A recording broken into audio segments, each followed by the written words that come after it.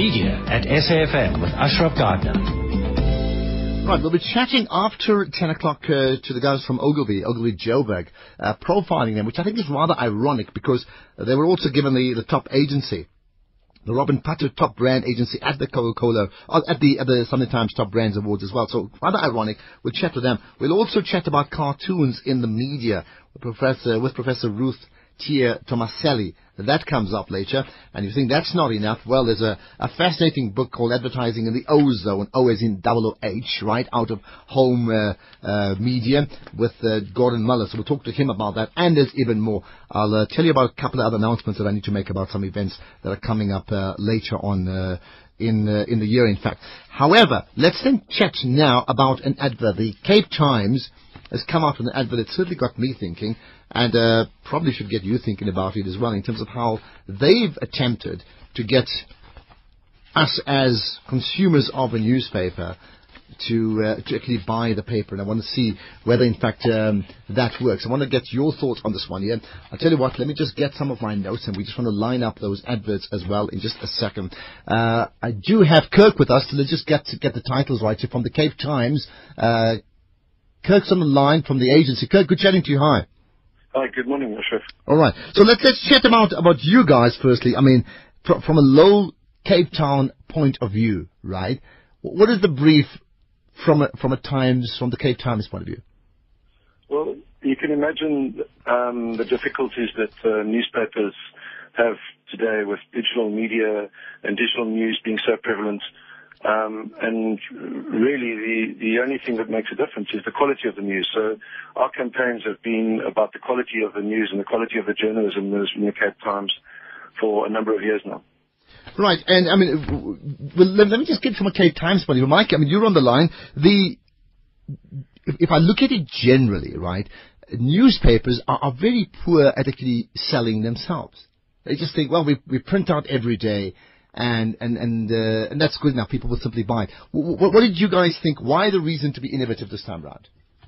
I think newspapers were resting on their laurels if they actually, just assumed that people would simply go out and buy them. I mean, it's important, as it is for any other product, to go out and market yourselves and encourage people to buy you.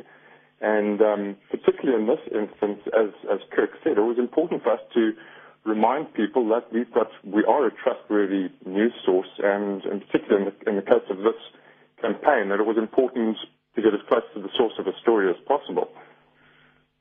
Well, so the brief then, I mean, was what? Because, I mean, ideally, you would need them to buy, but you had to tell them, listen, we need to do something completely different, isn't it? Absolutely. I think we've been with Low for more than a decade now. So, I mean, I think we've got to a relationship now that's beyond writing out briefs. But I mean, it was simply a case of sitting down with Kirk, having a cup of coffee, and saying, people trust us on a daily basis to deliver good stories. And the way that we deliver those stories is by getting as close to the news source as possible. And I just said to Kirk, take that away and just see if the guys can come up with something. Indeed. Well, I'll tell you what, we're going to play the advert in a second. We are chatting to Mike Vale, who's the marketing manager at Independent Newspapers that owns amongst many other papers, the Cape Times as well. Of course, Kirk Gainsford is the executive creative director at Low in Cape Town. Now, Kirk, then, it's an interesting one. Getting into the political arena, into that sphere is exciting, because maybe that's what the Cape Times does, but it's also dangerous, isn't it? Why so then, finally? Well, it's only dangerous if we start misquoting people and we start making up stories. But we've had a lot of help from the editors in making sure that our stories are very factual and they are true.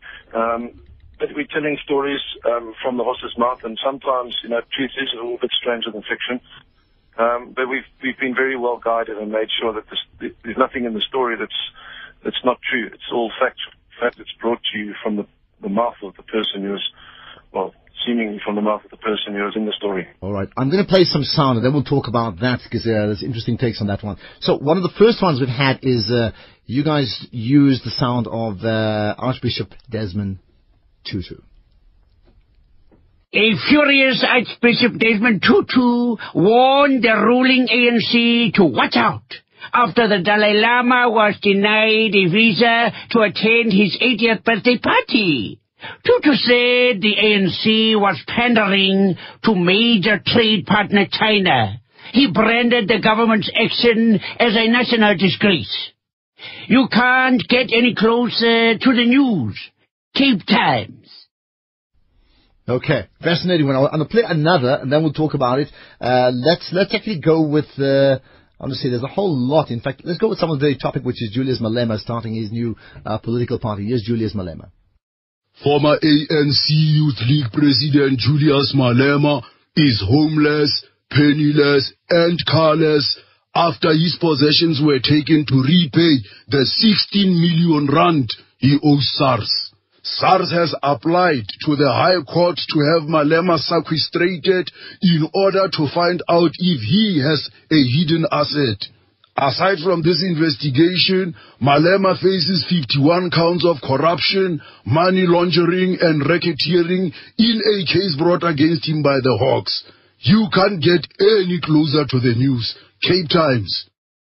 All right. I'm going to play the others later on when you guys go. I want to just get your thoughts, because obviously, Mike, at some stage the buying had to come to the newspaper. So give me the background here, the using of political voices, reading the news, talking about political issues that affect them every day.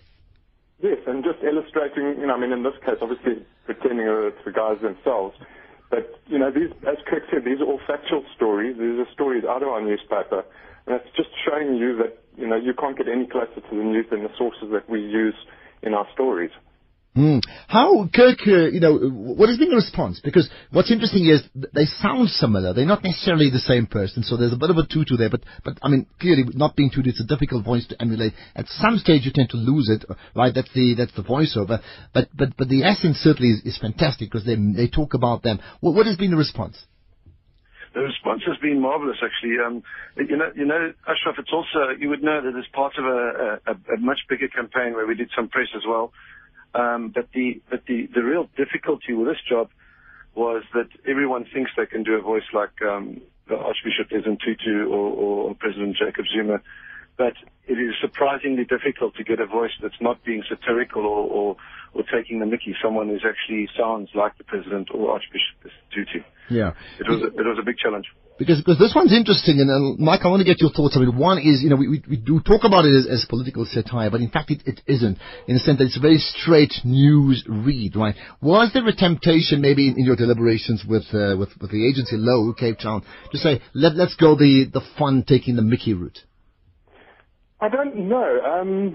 I think political stories play quite a big part of the newspaper's composition, and I think it would have been sad not to have included stories like that. Yeah. What response from your readers? I think everybody's enjoyed it. As Kirk said, it's an extension of a print campaign that we had done, and I think it's very difficult sometimes to look at or to take what's worked well in print and to put that into radio. And I think our readers have certainly been impressed with it. We've had good feedback locally. Yeah, okay. I don't have access to the print one. Love to see that. But what then would you be the right follow-up then, Mike? If you say, hold it, we've hit on something here, can we see something like this sort of continuing as a theme, maybe even throughout the year? I think we're going to wait and see where this campaign goes. On the print side, we did do a tactical ad around Women's Day using Ruth First, but I think we know that the campaign is working, and I think we'll just stay in touch with the guys from Low and look for tactical opportunities to let this roll out during the year. And your side, Mark Kirk, sorry?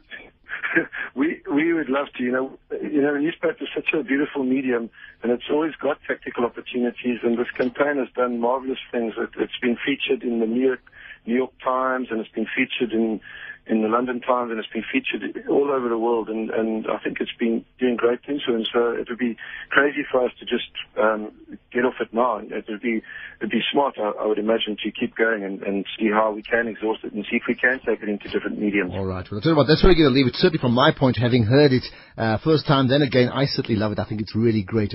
Hopefully play some of the other sound that comes through in the course of the next hour as well. So well done, guys. Appreciate it. And I think the good thing about that, from a Mike Vale point of view and Kirk Gainsford, is once again, advertising that is not the obvious thing. Sort of turning things on their head, not even taking fun, getting them to come across as reading the news where they themselves are involved in. Isn't that the type of news we want to hear? So there you are for innovation. Well done.